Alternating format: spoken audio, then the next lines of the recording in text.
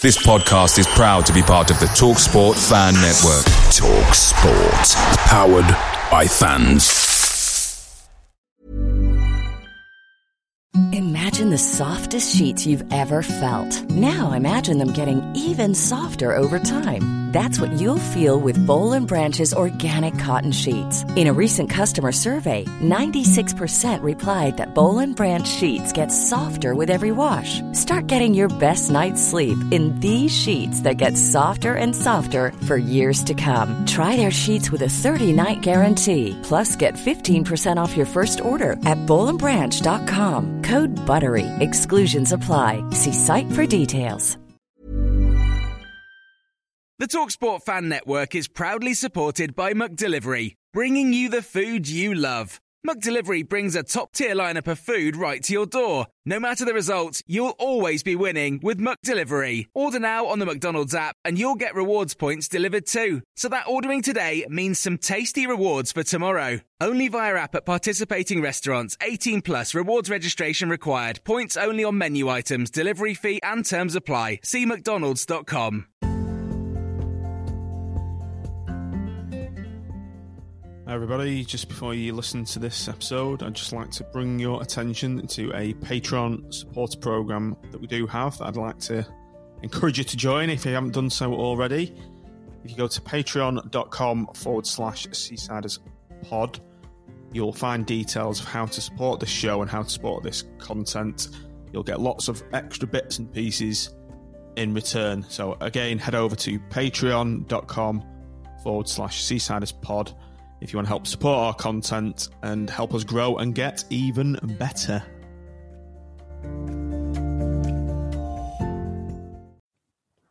Right, everybody, no fancy intro, no music, no introduction written. This is what happens when you go to Cockermouth.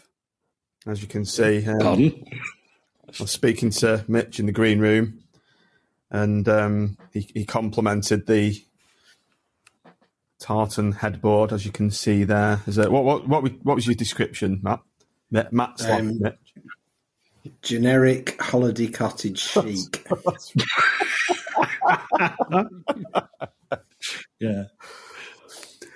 Yeah. So this is being recorded from deepest, darkest Cumbria. Taking my laptop on holiday and recording the pod. I know we've not done one for 10, 11 days, so thought we'd catch up. So we're here with Matt, Mitch, and Tim. How are you all doing, gents? Tim, you went to Oxford, didn't you? I did. I just about recovered today, I think. I was feeling a bit jaded yesterday. So when he said we were doing a podcast last night, I wasn't too disappointed, I have to say. But I'm sat here now with my ice pack on me, the back of my calf, on the basis that I'm foolish enough to still think I can play football, and I've popped my cartilage today. Is it walking football or proper football? No, it was actually proper football, and I thought I was faster than I could. Well, I'm not very fast anyway, but as you know, if having watched me, but so normally I play within myself, but I stretched and I heard a pop, which isn't good. It sounds like you've done a Smith, and doing a Smith isn't related to you, Matt. You know, the famous doing a Smith of missing last-minute winners, but you've done a Smith now, Tim, by being having a serious muscular injury. Nick still... Yeah, maybe if I'm going to prolong my football career, I need to stop doing long-distance away games on Saturday and an overnight stop and coming back on Sunday. I think sitting in the car probably isn't going to maximise my performances, I don't think. Or give up the football, one of the two. Matt, you retired a long time ago, didn't you? I think you made the right choice in accepting reality, I did. Rather than the rest of us. I did, yeah. Several years of playing on Common Edge Road takes its toll when it's like bloody concrete for 3/4 of the season, isn't it? It's actually really good Common Edge now. You know, they've redeveloped the whole thing. I believe so. Yeah. My nephews play there, and they seem to rave a little bit about it, despite them being two little knobbers. But never mind. How have you allowed that to happen? Your son doesn't drink. You've got two knobbers as nephews. What is going on? I know. Well, this is it. When your sister marries a Preston North End fan, I can't. Nothing to do with me, is it? You know. But anyway, they might see the light eventually. when we swap places in 12 months' time. Fingers crossed. Matt was a centre half. Tim's obviously a Pirlo style superlative midfielder. What position did you play when you didn't? I'm assuming you used to play, or did you? Yeah, no. I am what's the word? I can't think of the right word for it. But I played in the same school team that Neil Whitworth made his name in. The wonderful ex-Manchester United loan player, off featured in worst ever pool 11s. So he actually went to my school. So it was 5 years after he left that I played in that. But I was a keeper initially, and then when I got fed up from just being blamed for all the goals, I played centre back. I used to love playing centre back. It's quite a good question of who would you be in the Blackpool team. Is I actually would think that the nearest player that I played like was Jimmy Husband. I used to fancy myself as a bit of a cultured centre half. See, I thought you'd be centre forward doing the old Medine. No. It was a terrible finisher. It was hopeless. At least you'll be left So sided. Medine, but he just holds the ball up and plays on things. No. Yeah, no. I used to fancy myself a bit of cultured centre half, but maybe slightly too small, ideally, to play the position. But I used to try and, play in my head as much as anything else and be there first before. Because I wasn't the biggest, but if you could think it through. But yeah, I probably haven't played a game of football for a decade, to be honest. But last time I did, my mate had a birthday party, and he got us a book, Vida. Yeah. What was Vida? And I probably couldn't walk properly for about 8 days afterwards. I was like that after I played a full size 11-a-side game. I think it was something to do with not BST. It was with that supporters team, Tim, with the Lee Morton's shirt. He organised 11-a-side. Now it ruined me. 2 weeks to recover. So, nah. Yeah, I think we need to play age appropriate games that are at our vintage. I think. Yeah, just pub games now. That's it. Could have a podcast 5-a-side special, maybe. No, maybe not. Definitely not. Foot golf as we did. Yeah. Who do we take on? The problem is you pull your hammies playing foot golf because all you're doing each time is launching the ball down the pitch. That's right. Yeah, exactly. Oh, my hammies gone. Yeah. Right, I suppose we better catch up, hadn't we? So let's start on Stevenage 3-0. The lovable rogue that is Steve Evans came to town again, and they were dispatched, I think is a good word. Jordan Rowan's on the score sheet again, Tim, with a brilliantly improvised goal. Did he mean it? Chesting it in. I'm 100% certain he meant it. I think sometimes, the ball's coming in. Was it Norman who had the shot? I'm trying to remember now. The shot. Yeah. Norman did have the shot, and whether the keeper would have saved it, we don't know. But just to send it the opposite direction is like you say, the improvisation is something else. And I've just spent about half an hour came in from my injury-plagued performance this evening, and had a delightful hour listening to Jordan. I'm sure we're going to revisit it again. And he spoke about the way he approaches shooting and getting the weight on the ball or whatever. And I've no doubt whatsoever in my mind that he 100% knew what he was doing with that. And I think that's a sign of a true poacher in the box.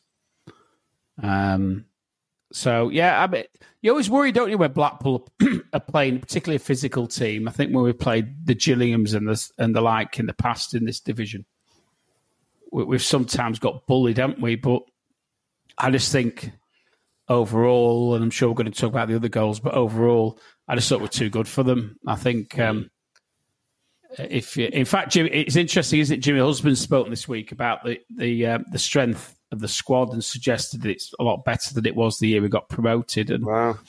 I think when you look at who we've got and who we can drop in, I mean, I think somebody did a comparison October to October, and we had like Dimitri Mitchell in and Grant Ward in, and you look at what we've got now, and I think we probably are. I think we've probably got 2 players for every position at the moment, which we didn't quite have 3 years ago. But I have to say, I was quite impressed the way we went about it. We sort of dissected them. It was like I never felt the result was really under pressure, apart from when I nipped to the bar just before half time and saw the replay of their equaliser. What should have been an equaliser, I think, probably. But overall, I was very impressed. Jordan Rhodes is like on a different level as far as I'm concerned. Matt, let's come to you then about the Cambridge game. Obviously, Owen Dale was playing with a bit more of a bit of fire in his belly, particularly after his bad news, and I think that must have fired him up some way, because he was all over the place, wasn't he? He was brilliant. He was, and just to add a little bit on to Tim's comments earlier, I thought the one of the main things you have to do with any Steve Evans side when you're playing against him is compete, and I thought we did that from the first second onwards. And then when you can boss a midfield and win the ball and be competitive, then it allows the likes of Owen Dale and your more flary type of players to do what they're able to do. And that was really impressive. I thought in the midfield in particular, I thought Dougal was immense that particular game. He just battled and battled and battled. First balls, second balls, third balls. And then we maybe got a little bit of a break with that disallowed goal. But overall, certainly the first half and beyond, I don't remember a spell. Possibly they might have had 5 minutes before the half-time break. But I thought we were well marshalled at the back. I noticed that Casey was almost like the spare man in the box when we were defending, because that was one of their strengths, and we'd obviously worked on that. And he was basically not involved in any marking whatsoever. He was just there to win the ball all the time, and he pretty much did that 8 times out of 10. So I thought we just got everything right. And against a canny operator like Steve Evans, I thought it was a really, really good performance all round, really. And Owen Dale, as you mentioned, terrible week for him, but yeah, I think if anybody wanted a goal and deserved a goal after that, it was him. Bit of a deflection, but who cares? Hit the back of the net and made us comfortable at 2-0 at that particular point.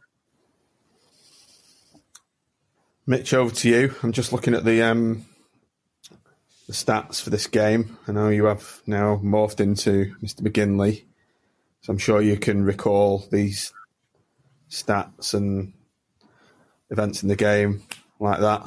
Drop at your hat. 14 shots. South American player in as well while I'm at it. What's that? Probably drop a South American player or two in while I'm at it. What was that one that you invented? What was the manager that you were? Javier Fernandez or something? Yeah, Linton Kimpembe was the other one, wasn't it?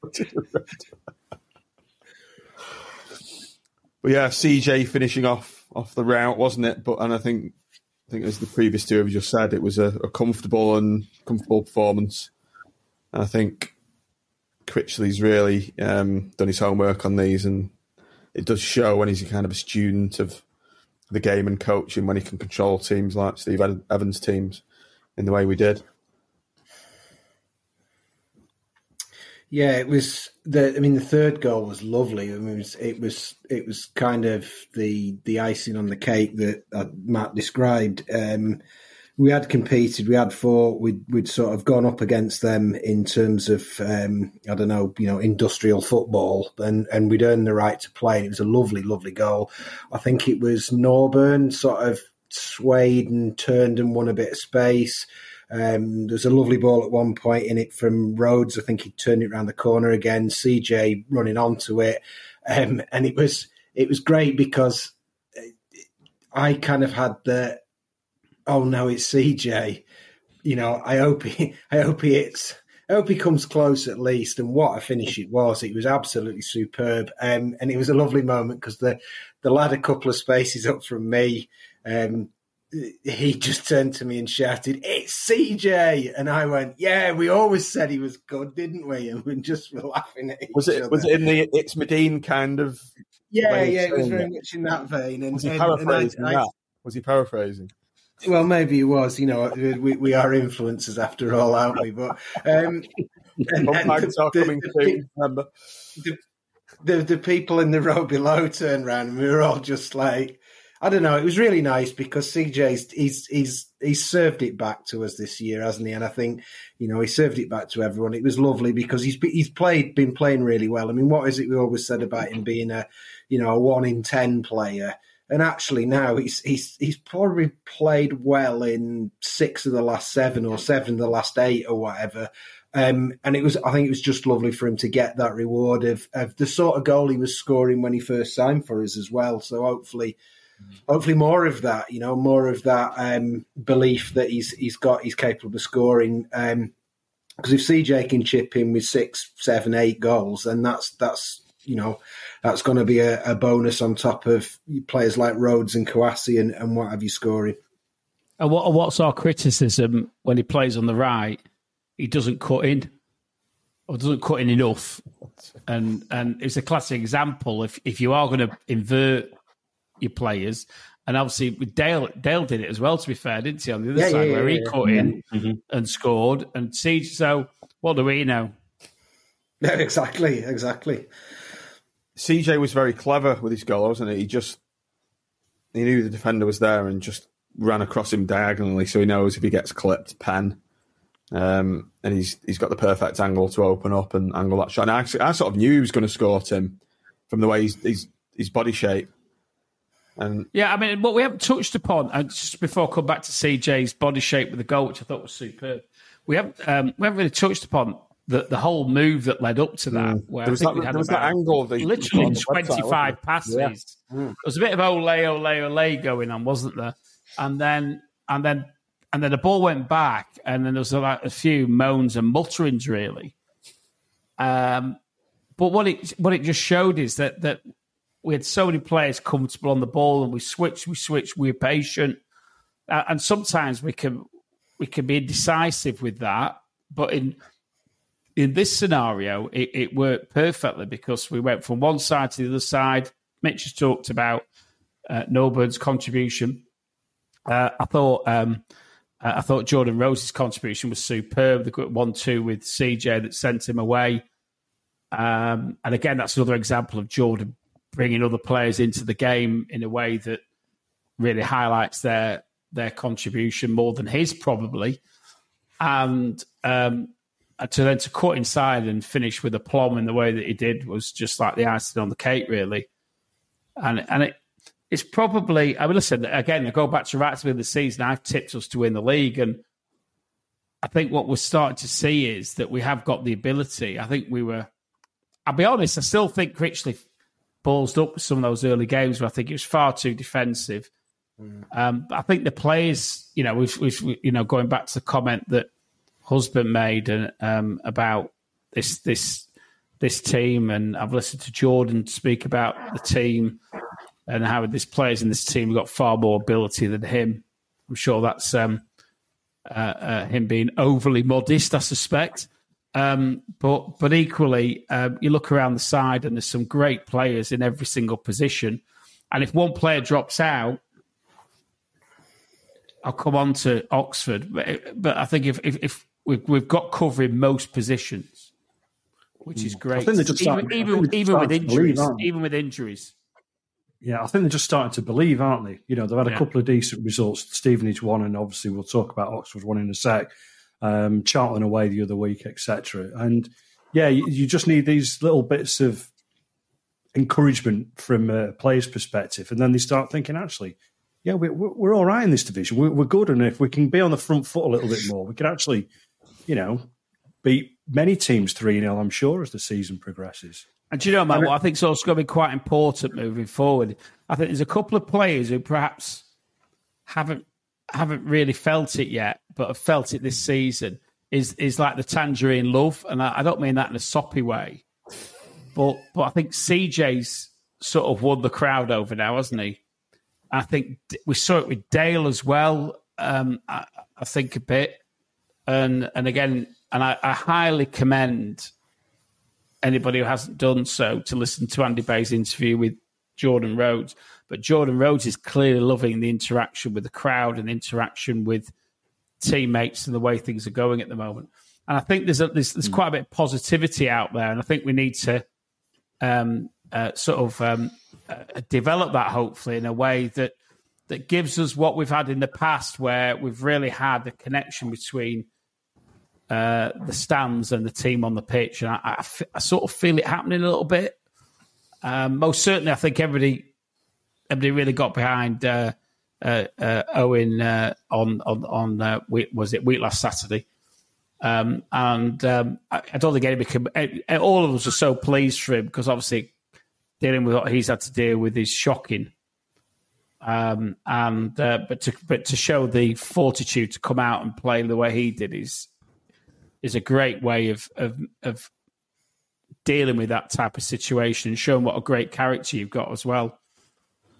So I'm starting to feel slightly more positive than I was doing a few weeks ago. Let's put it that way. Well, if you look at the teams that we're competing with, particularly away from home, it's all the top teams. Like I'm putting Stevenage in that category. We've bossed them really, and they're in the top 6. We've gone toe to toe with Oxford at the weekend. Second, obviously, 5 wins out of 5. Barnsley we've beaten. Charlton are the top team we should have beaten. So I think it's a similar pattern to. Do you remember when we went up under Critchley? We seem to do well against the top teams and the better teams. And actually, some of the teams, John, who we think were going to be crap this year, Burton are on a run. Wickham are literally in and around us as well, you know. So you start to look at some of the teams we've been playing, and most of the teams we've been playing are like not all at the top, but they're all top half. Most of them are top half. You know, a couple of exceptions, but not many. I think what you saw in Stevenage as well was I actually thought they were all right for the first 25 minutes. I thought they looked quite potentially dangerous. I thought they were quite... They got the ball forward very quickly. They hit the channels in a very calculated way. They moved well for each other. They were very, very competitive. But I think what you saw was that when their first... or their dominant way of playing didn't work, they didn't really have anything else they could do. And they didn't really have anything when they made changes, it didn't really change anything. And they had a couple of suspensions as well, and I think that probably weakened them from their first 11. And I think it goes back to what Husband was saying about us having the quality.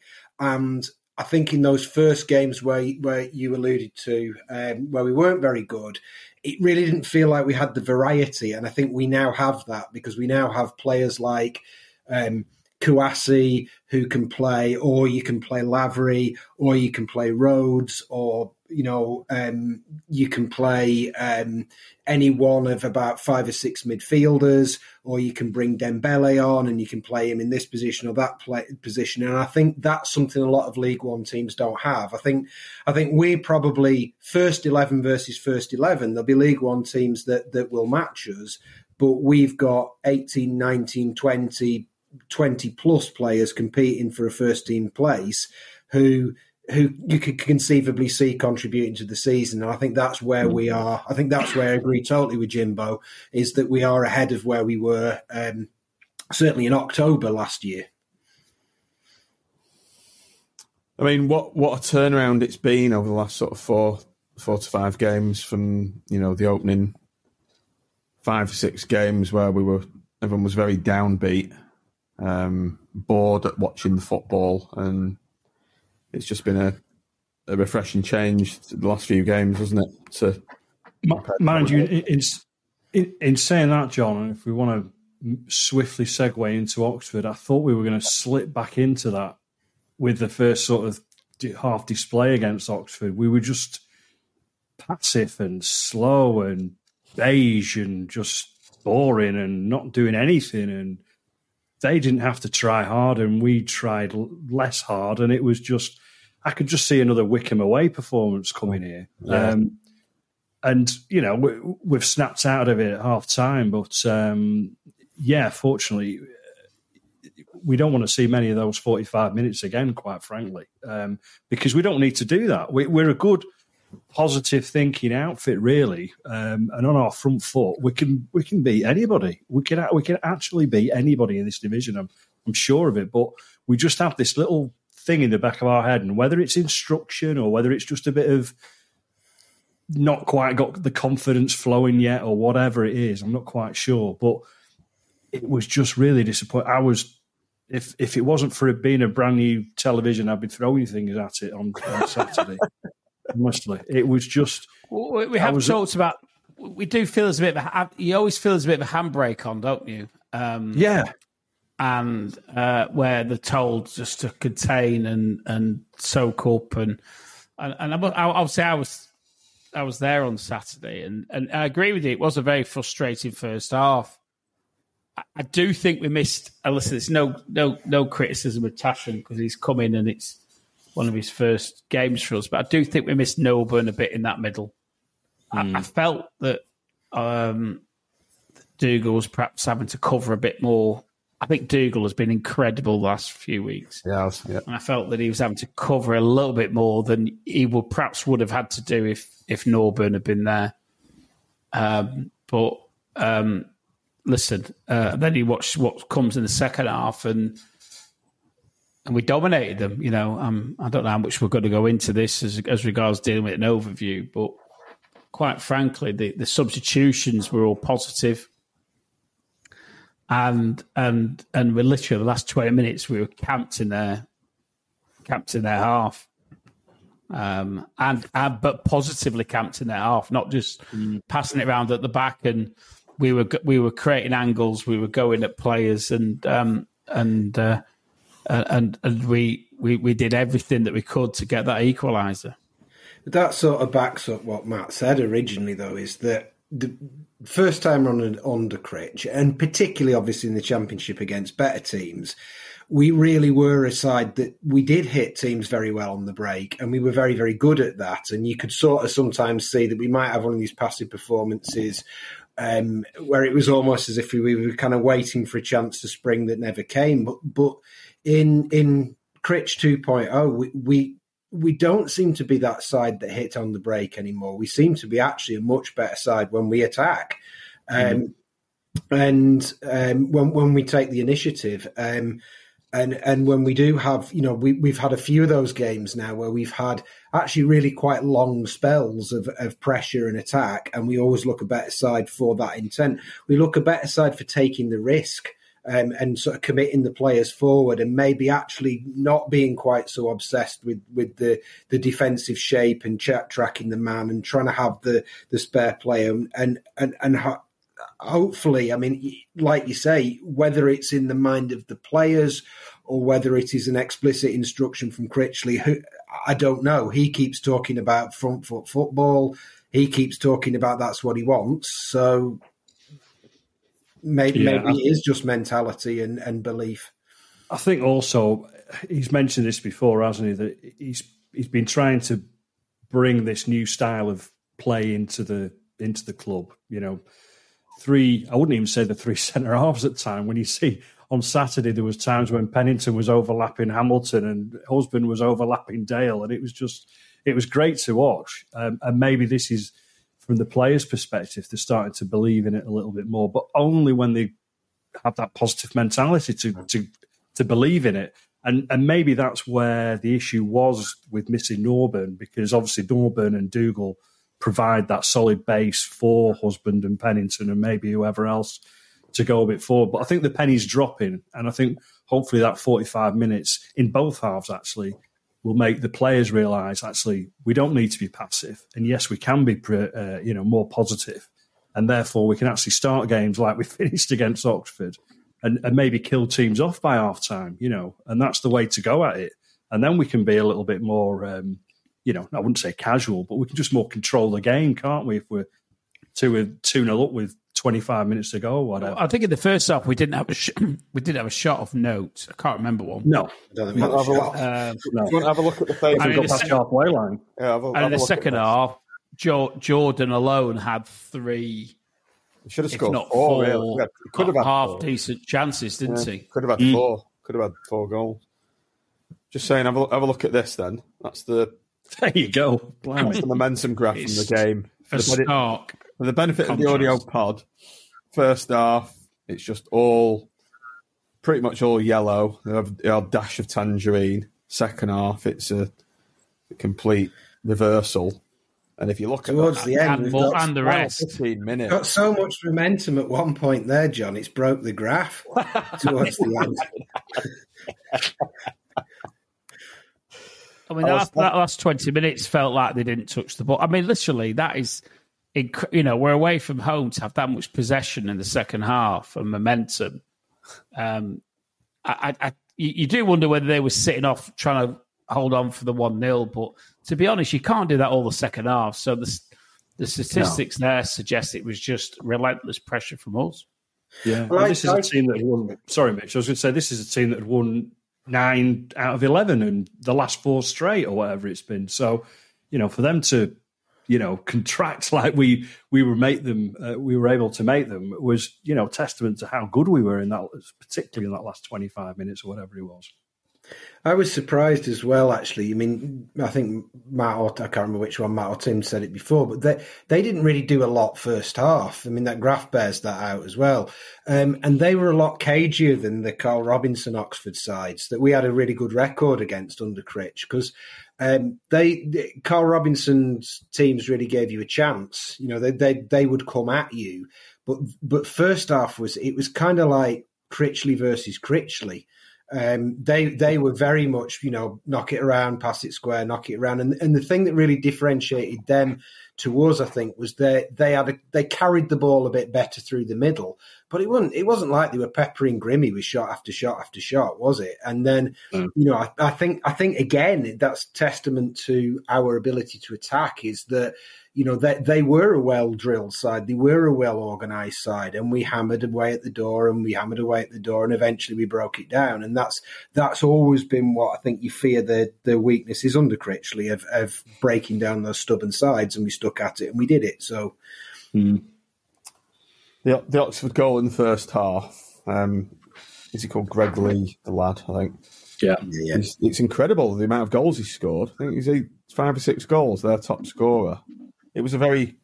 He thinks he's Roberto Carlos or something, doesn't he? Coming from the back. Yeah. Is he left back or something? Left back or right back? Jamaican left back. It was quite a soft goal. Was it fair play to Oxford? It was a decent build-up, but for him just to not be picked up and run into the box. Yeah, it was probably... It was probably, how can I put it? They worked it well, and you got a winger on one side who doesn't stop the cross, and you got a winger on the other side who doesn't defend properly. And unfortunately, that's sometimes that's the way it goes with the formation that we play, isn't it? You've got lads who just generally aren't natural defenders, and unfortunately, we weren't able to stop the cross and weren't able to prevent the goal. And and that was why we conceded, really. But that was literally there. I think they might have had one shot or one header, from what I remember, that Grimshaw saved really easily. But that was really their only one clear cut opportunity the first half. Typical, they took it. And yeah, it was a first half to sort of almost forget, really, wasn't it? But yeah, we can think about and be positive about the second half, and hopefully we'll carry that on to Tuesday night as well. So what was the catalyst for the change then? Because it wasn't immediate after the second half, was it?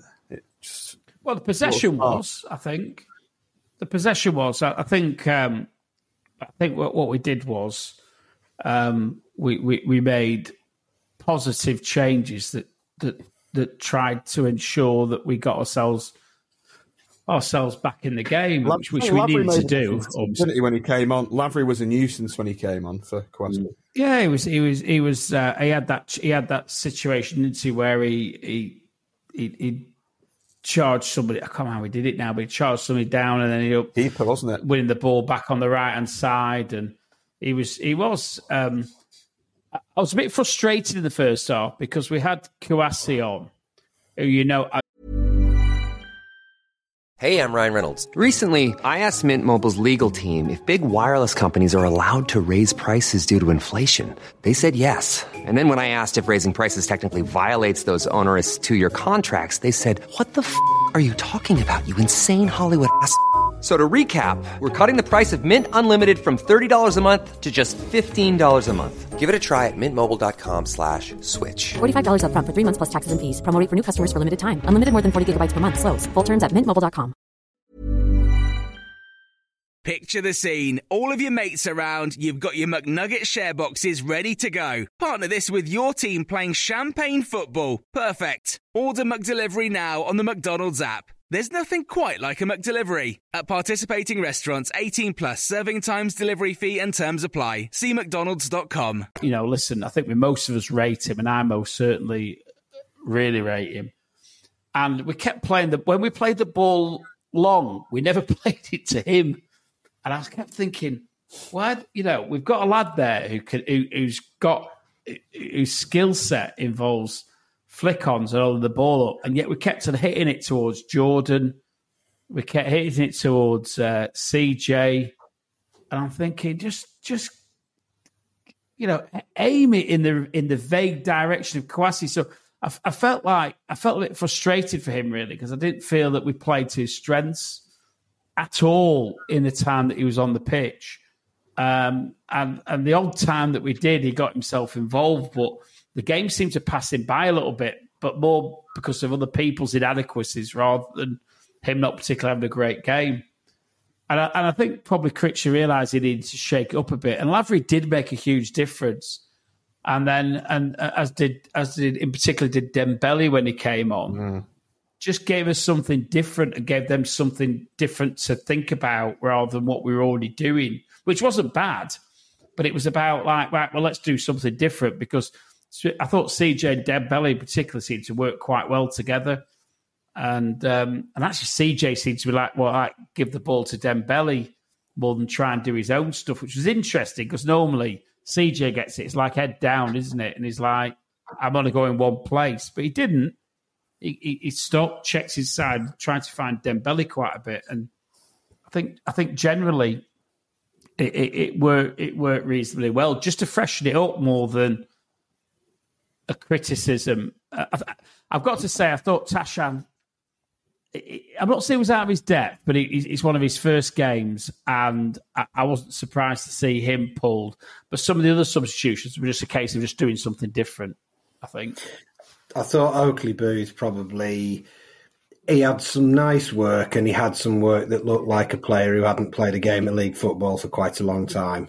He made a couple of there was one really good challenge he made where, I can't remember if he'd lost the ball or somebody else had lost the ball, and he kind of went round, one of those sort of tackles from behind where you take it cleanly. It was a lovely piece of work, and he carried the ball quite nicely at times, but there were other moments where he looked like he wasn't, like you alluded to before, like he wasn't quite as au fait with what we were doing as a team as Norburn would have been. But I mean, he's like, he hasn't played league football since playing for Lincoln in that disastrous loan spell he had, where I think they sent him back in the end. It went so badly. So you've got to give him time, haven't you?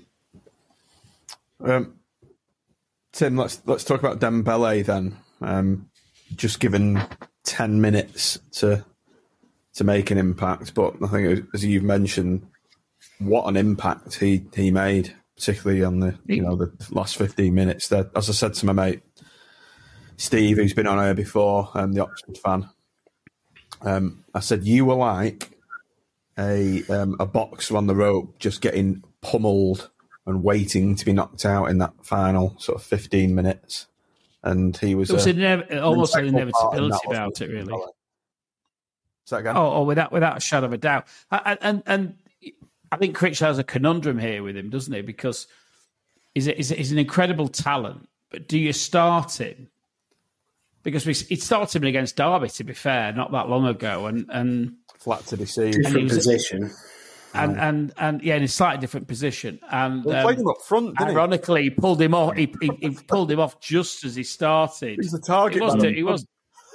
Yeah, He's the target man up front against Derby. Yeah, and I think, listen, Critchley's learning where his best position is, and it ain't up there, is it? So he needs to be another 10 or 15 yards back, picking the ball up and going at players. And obviously there's decisions to make as regards who starts, where they start, and whatever. But yeah, Dembele isn't going to be playing, I wouldn't think, very often in that advanced role because it clearly doesn't suit him.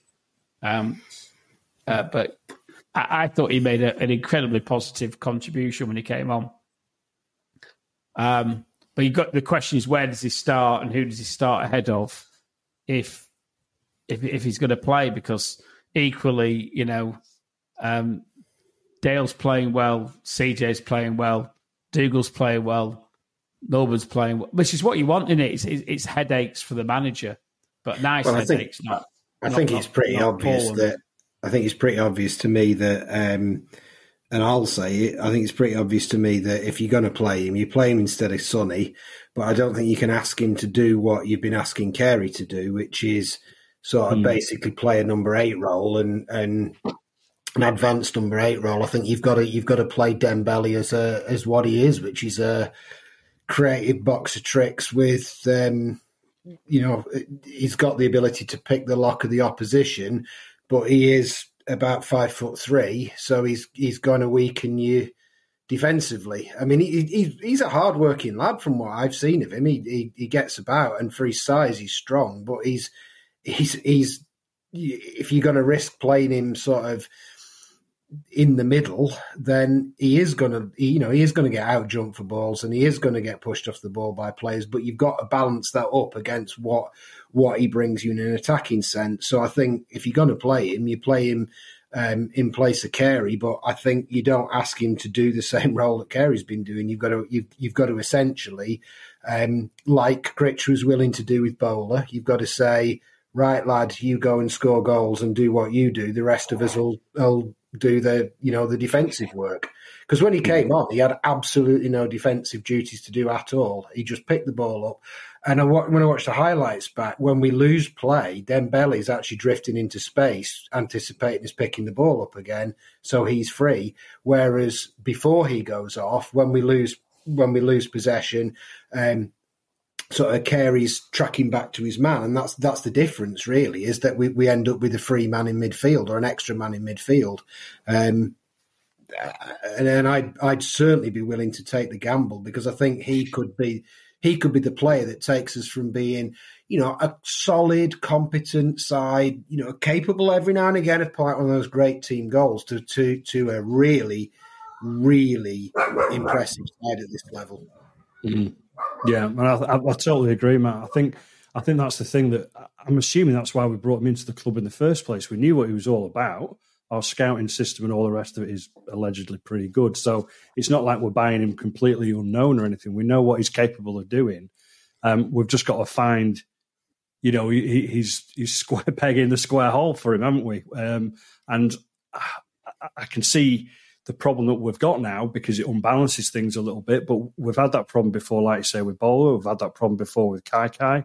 We've had that problem before with various other players in the past whose names escape me at the moment. But there's a whole long list of them. But I think if we're going to be playing a more positive style of football, you've got to find a place for a likes of Dembele and Bowler and Kai and these sort of players. And I'm sure we will. And it might be a case of horses for courses against certain teams, and he might not play every week. And but from what I've seen of him in the small bits that we have, he is the key to unlock many doors, isn't he? In our level, particularly. No pun intended there. It was. We need to rewind and listen to that. Anyway, the small reference. Anyway, I'll swiftly move on. We had a penalty appeal. Tim, you were there in the flesh. What did you think of that? And Jordan Rhodes, you'd bet your house on him putting that chance away that Lavery was then nailed from by the keeper. Yeah, I think there was a few scenarios, wasn't there? There was the one where Jordan had the chance to lift it over the keeper, and then there's the one where Lavery gets clattered by the keeper. There's the one that comes in from the right that Jordan then but he just goes slightly wide. But I think what it showed collectively in the second half was that we were fighting. I mean, it didn't touch the ball in the 6 yard or in the penalty area in the first half, didn't Jordan Rhodes? Because we weren't getting the ball to him. And when you get the ball to that man, he's going to score goals for you. And I wouldn't say any of them were goals that you would say he should have scored. You might hope that he might score one of them. But, bearing in mind the fact that how did he miss the first 3 or 4 games? He's like now second top scorer in the league behind Devante, what's he called? Cole. And Devante Cole scored about 5 in that first game, didn't he? Something stupid. So if you take that first game out of the equation against Port Vale, the way he scored absolutely ridiculous numbers, is the most prolific scorer in the league. I saw a stat today, Tim, where he was the lowest minutes per goal striker in the division. He's the lowest what, sorry? Goals per minutes on the pitch. Yeah. By quite a long way, by like 15 or 20 minutes or something like that. And he's our player. And listen, nobody knows what's going to happen in January, and I think we could talk it to death about what will happen then. But the reality is, I've listened to that half-hour interview he did, and again, I commend anybody to listen to it. It might be on Radio Blackburn, but listen to it because he's such a measured individual. But what comes across is he's absolutely loving being here. He's loving it. His kid's got a Blackpool kid. He loves podcasts. I was saying that in the green room beforehand. So who knows, Jordan? If you're listening, you're a loved man. Stay here. But that's what comes across. He's happy. He's happy, and he's clearly had a couple of crap. Never had a couple, probably 4 crap years, whether it's a result of injury or not quite. Interestingly, Andy Bays did think Andy went back a bit over the questions. He was answering things that Andy was also asking a question linked to that. But what came across was that a lot of the teams in the Championship and above are only playing one forward, and that doesn't quite suit his style. He's better when he's got somebody to play off. And we've seen that with Kouassi, I think, in particular. I think probably is his best foil. But he's a proven goal when he's played properly in the right position with the right support. He's a 20-goal a season striker every single season. Every single season. And if he stays with us this year, if he doesn't get 20-odd goals, I'll be gobsmacked. Assuming he stays injury-free, I will be gobsmacked. And that's like gold dust, isn't it? That is like pure gold dust if you can get a 20-goal a season striker. Guaranteed. Because that's what you're getting with Jordan. It's guaranteed. If you play him and if you play to those strengths. And it was interesting, he was on about saying, Andy Bays was quite good, I thought, actually. He says, he said, all these managers have said, he's not fast enough, he's not strong enough, don't contribute enough off the ball. And Gary Bowyer, who's obviously managed him, just said, well, but you get what it says on the tin with him, and that is a 20-goal a season striker. And they don't fall off trees. And we've got him. We've got the best striker in Division 1 without hesitation, I say that. There's nobody to touch him. We've got to keep him here. You've got to look, though, what he gets out of being here. So, right, if he goes back to Huddersfield, what's he going to get? Same as he's had for the last few years of, I don't know. I don't know where they are, but they're not going to be above mid-table. They might be fighting relegation. They might finish 18th. It's not going to be... He's 34, or he's 33, I think he is now. He's 30. I think he's 34 at some point in the season. So he's not got that long left.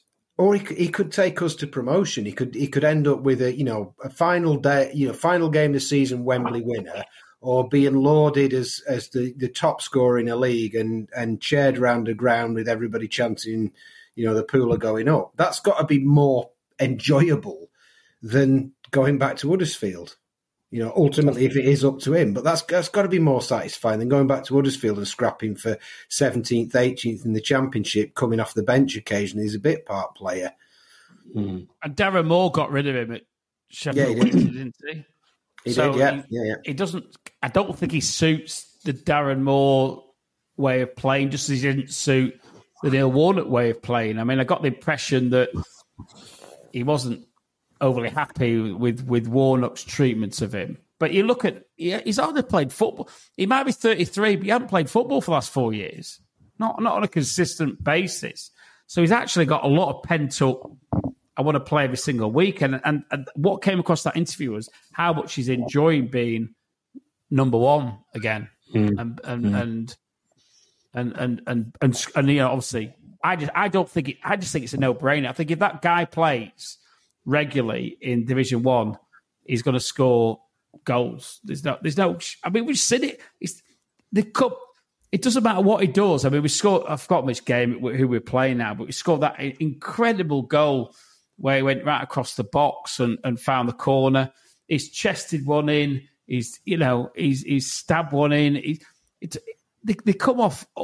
They come all sorts, don't they? There's not a defined way he scores a goal. He always, in that interview, he speaks about getting the good connection. He says he watched podcasts about golfers and tennis players where they talk about how they get their connection on the ball, and he tries to like pick little things up from that, and that talks to me about somebody who's a winner, who even at his age isn't complacent, and that's quite. I'm really, really buzzing actually for what he could do, and just hope he doesn't get dragged back to Huddersfield in January. And I don't get the impression he wants that. You know, I was going to say you'd like to think of a guy who's I'm sure very, very well respected in Huddersfield's back room as he is now in Blackpool's as well. They'll listen to him, even if they want him back. He will have the opportunity to say, you know what, Gaffer, it's actually working out really well for me. I'm in my last 6 months of my contract. Just let me enjoy my football and I'll see what happens in summer, rather than potentially sticking me on the bench again for the last 12 or 15 games of the season or whatever it is. And you'd hope they'd give him that sort of respect. And, for our sake, we hope he obviously stays and continues to score the goals for us. And like you say, I also watched that interview, and it's just that everything's clicking for him at the moment, both on and off the pitch, and he obviously doesn't want that to change. So let's just hope that he can carry on scoring goals, and then when it comes to January or whenever he has to make this decision, it's not really a difficult one for him to make. It's a really weird one because when you look back, he's literally lost. I wouldn't say lost; it's probably a bit harsh, but where he should have been at the peak of his career, he's not played, has he? He's gone from that period from 28, 29 to 32, 33, and he's not played anything like the amount of games that you would expect from a player of his calibre. Because we all know Jordan Rhodes. He's a name that's been around for donkey's years, but he scored all his goals in his early 20s and into his mid-20s. I mean, he scored 20 goals a season every year at Blackburn, I think, for 4 or 5 seasons. He did it previously for Ipswich, and he's also done it for Huddersfield, particularly first time round with Huddersfield. And then it just seems to have stalled for him, and it must be incredibly frustrating as a player when you're supposedly at the peak of your attributes that it hasn't quite happened. And, and I think it is partially down to the way teams play as distinct from his actual abilities. I think teams want to play with a big centre forward and play off them, don't they, with wider players. And that doesn't suit him. It's never going to suit him. You're going to have to play 2 up front if you want to get anything out of Jordan Rhodes. If you play him up front on his own, it'd be crap.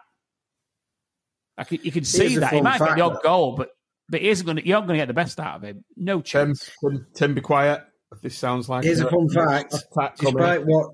Despite what Tim said there about him missing out a lot of games, which he absolutely has done, if Wikipedia is correct, then tomorrow night will be his 600th career appearance. Wow. in all competitions, league club appearance in all competitions. 599 games, 236 goals. Wowzers. That's impressive. So, I mean, that is Wikipedia, so we can take that with a pinch of salt, but it appears to be accurate because it's got him, it seems up to date, 7 goals for us in 8 games, which I believe is right. The goal itself, Mitch, was one of those rare breeds of goals that we often talk about, the diving header. It was. Well, it was wonderful, wasn't it? Because he had 2 great headers in it. I mean, well, how often do you get a goal with 2 great headers in it?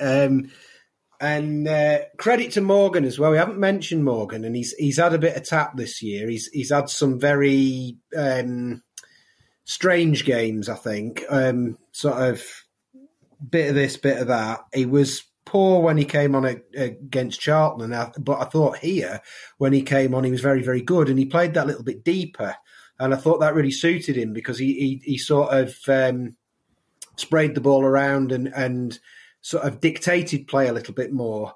And he played a glorious diagonal, or a diagonal that was made glorious by the man, the myth, the legend that is Mr. Jimmy Husband, nodding it across the box. And then Rhodes it was a diving header, but a sort of an angled, glancing diving header into the exact part. Do you remember a Jurgen Klinsmann goal? Was it against Holland? 1990 World Cup. Do you remember? He did a diving header and just got a very slight touch on it. It was similar to that. Klinsmann did a fair few diving headers in his time, to be fair. He was the master of it. Yeah, that's a great call. It was very, very similar to that. And actually, Tim's very eloquent espousal of Rhodes's ability to score different kinds of goals. I think for me, this was one of the most impressive because it came on the back of a game where he hadn't actually played particularly well in front of goal, where he had missed some chances, where he had, that he hadn't found that connection. He'd sort of scuffed one and floated one a bit short and floated one over the top and glanced one wide. And it hadn't been going right for him, but to keep turning up and keep turning up and keep turning up. And eventually on I think it was the 5th effort he had on goal for it to go in. I mean, that just shows the hunger, doesn't it? Because a lot of other players, a lot of other strikers' heads would have gone down and thought, oh, it's not my day. Yeah. Never mind, next week. But he going absolutely to the death at nearly 34 and throwing himself on the end of that. It wasn't an easy chance. Good as Jimbo's header over was, it was just kind of a hopeful header back into an area. Great finish again. And great work from Jimmy getting forward again like that. He's the centre back and he's the most advanced player that makes the goal. So again, I mean, I've spent enough minutes this season on how good I think Jimmy is, but I think it illustrates what he brings to the team, which is a lot more than your average centre back does. Well, we just switched play as well, so it wasn't like we'd had a concerted build-up that pushed him up there. Yeah. We'd got the ball with Morgan, and Morgan was either just in our half or most certainly halfway line. But he switches play, and Jimmy's almost on the corner flag. Yeah, he is. Which is it just shows the attacking intent that we had at that point in the game. And full marks for his celebration, wheeling off on his own. And then I think I'm right in saying he then celebrated in front of the Oxford fans. Did he? I think he did, yeah. In true Jimmy style. If I'm right, Tim, you were on the opposite side of the pitch to Jimmy. We were, yeah. Yeah. So he just wheels away on his own right in front of the Oxford fans. Love it. Bless him. What a result! To put in that second half performance as we did against the form team in the division, obviously along with Portsmouth, and to have them on the ropes like we did, must give us confidence going into the game tomorrow night against the team at the bottom of the league. Scored 2 goals this season. No! Conceded 20. But this is caveated with it's on a Tuesday night. I'm going to put a couple of quid on Cheltenham, I think. There must be about 22 odds tomorrow night. Surely not. Surely we're not going to lose to these. Our Tuesday night record is absolutely abysmal, isn't it, though? But sure, I mean, you're never going to have a better chance, are you? Really, let's be honest. And they've got their, they've got their first win now, so we don't have to worry about being the first team in this division to lose against them. And 2 weeks ago, I was looking at it and thinking, thank God they've scored. So that's that off the back as well. Because we're always the team that sets these records. Always. We are always the team. God, I remember, was it Aldershot years and years and years ago came? I think they've lost 17 in a row or something horrendous. But yes, surely to Christ we'll be bloody battering Cheltenham. But yeah, Tuesday night, who knows? But, he might make a few changes. There might be a couple of knocks or whatever that we're not aware about. But as we mentioned earlier, we've got a team or a squad now where we should have two people in most positions who are capable. Norburn will be wanting to come back in. I'm sure that'll be one change he'll make. Be interested to see if he does play Dembele. Be interested to see whether he actually plays Lavery as well, because these players have come on and done something on Saturday. So, yeah, and I don't really know a lot about Cheltenham other than they're obviously bottom of the league. So, let's hope that why are we hoping against Cheltenham, for crying out loud? It's Blackpool. It is, isn't it?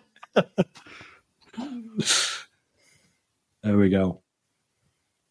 How do we think it's going to think it's going? Let's do a few predictions around the room, and then we'll call it a day. Obviously, I'm not going to be able to go because I'm on holiday. Bit gutted to be not going, but I'll be there in spirit, and I'll be there in. It's only 2 hours drive, John. Mm-hmm. Just say you go for a long walk up the fells. Yeah, I don't know. You might get called. Like local Blackpool idiot says he's going to Fells, doesn't turn up for 4 hours, and an incident was declared.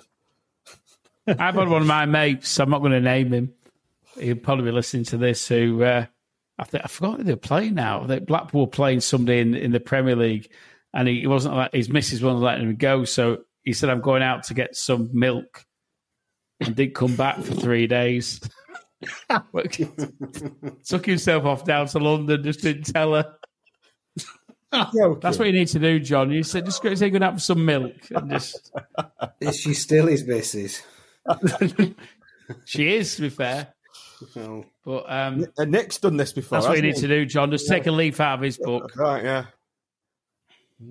There's a cog is now turned. Cogs are work. I was up at Scott's Corner. I came back when we played Preston one Saturday and left the missus up there with the younger kids, and me and Sam came back to watch Blackpool Preston. Wasn't missing that one. But Cheltenham's a little bit different, to be fair. Yeah. Plus you got iPlayer you can watch, I suppose, as well, haven't you? Yeah. I will give it some considered thought as I lie back on this headboard this evening. So just before we go then, round the room, predictions. Tim? I can't actually see Cheltenham doing anything tomorrow, to be honest. I'm going to go 3-0 Blackpool. Mitch, how would you think he's going to approach the game? Let's have a bit of a spin on this rather than doing mindless predictions. How do you think he'll approach it? Do you think he'll sit in again or play a more progressive and attacking game with Dembele pulling all the strings? Do you know, I won't be surprised if he drops Rhodes tomorrow. I would. I think he's got. I think Rhodes is. I think the deal Rhodes has got with Critch is he wants to play every minute of every game. And that's not drop. Maybe drop's not the correct word. Rest. Sorry. Again, I think it's been very rare that Rhodes has come off the pitch.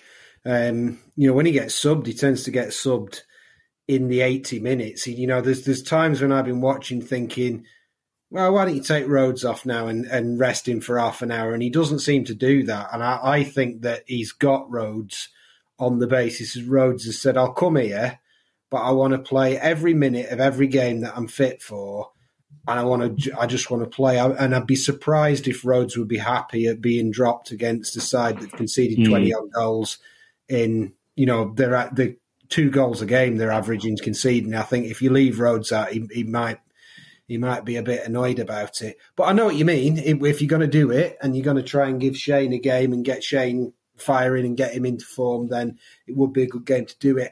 I hope he plays Dembele. I hope he really goes for it. I have got a mindless prediction, which I think will win 3-1, but I actually think we'll be really passive for quite a long time. Well, no. I think we'll be really passive for quite a long time. They will score, and then we will absolutely blitzkrieg them because, sort of stung by that. That's my prediction. Matt, no mindless prediction. How do you think he's going to approach the game, and how are we going to win it? Now Mitch has said that, I'm visualising it actually happening. I can see it being a passive, sort of slow 1-0 or something like that, really. Just stop you mid-flow. And if we do lose or not win the game, you need to regurgitate one of your famous Hitler bunker videos that you used to do back in the day.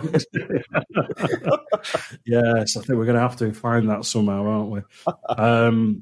That gives me a job for the weekend, doesn't it, if that happens? Bloody hell. We just can't drop points anyway. So, I will go for a unspectacular 2-0. Let's go for that. Yeah, I think I'm on the same page as you there. I think we're going to win the game. Probably 2-0. 2 or 3-0, something like that. Right. Before we end, can I just mention, as the honorary president of the Kenny Diggle fan club, how fucking brilliant that guy's playing at the moment. I thought on Saturday, that's one of the best performances I've seen him put in for quite a while, and I don't think it's the first one either. So, come on, Kenny. He has been fantastic. He really, really has. He's looking and more as I said, in the last pod, well, he's obviously listened to me saying there's no point in being at Blackpool anymore. He might as well move on, and then gone, I'll show you, you flipping... you injured postman, you. Well... Right, gents, thanks for your company. I think we'll call it a day there. Yep. Try and get this out as soon as we can. Obviously, there's been a few problems where we couldn't do this live in the form of a really crappy internet connection. But we've got this done, got this out there. So let's we're waxing lyrical about 3 points. Go on, Mitch, you're going to say something? Was that an intake of... I was just impishly thinking about apologising for your audio quality, John, because after the amount of abuse you give everybody else for their audio quality, is there a fly somewhere in your house? I'm going, can you kill it? I can hear it. And then just listening to you on a laptop tonight, John, we've had to grin and bear it. In my defence, right, I'm showing this to the camera now. I actually brought this on holiday with me, which is a far superior Rode NT USB mini microphone, which I was going to use for this segment, given the fact I'm not in my studio. But I conveniently or inconveniently forgot the cable to plug it in. So there you go.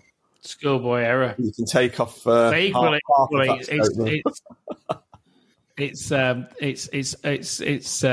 over and above everything. The fact on holiday that you're doing it, John. So every credit. So, well, I don't know when we're going to coming back next. I won't make spurious promises. So just expect to hear us when you do, everybody. Thanks for listening. Thanks for downloading Up the Pool. Away days are great, but there's nothing quite like playing at home. The same goes for McDonald's. Maximise your home ground advantage with McDelivery. Order now on the McDonald's app. At participating restaurants, 18 plus serving times, delivery fee and terms apply. See mcdonalds.com.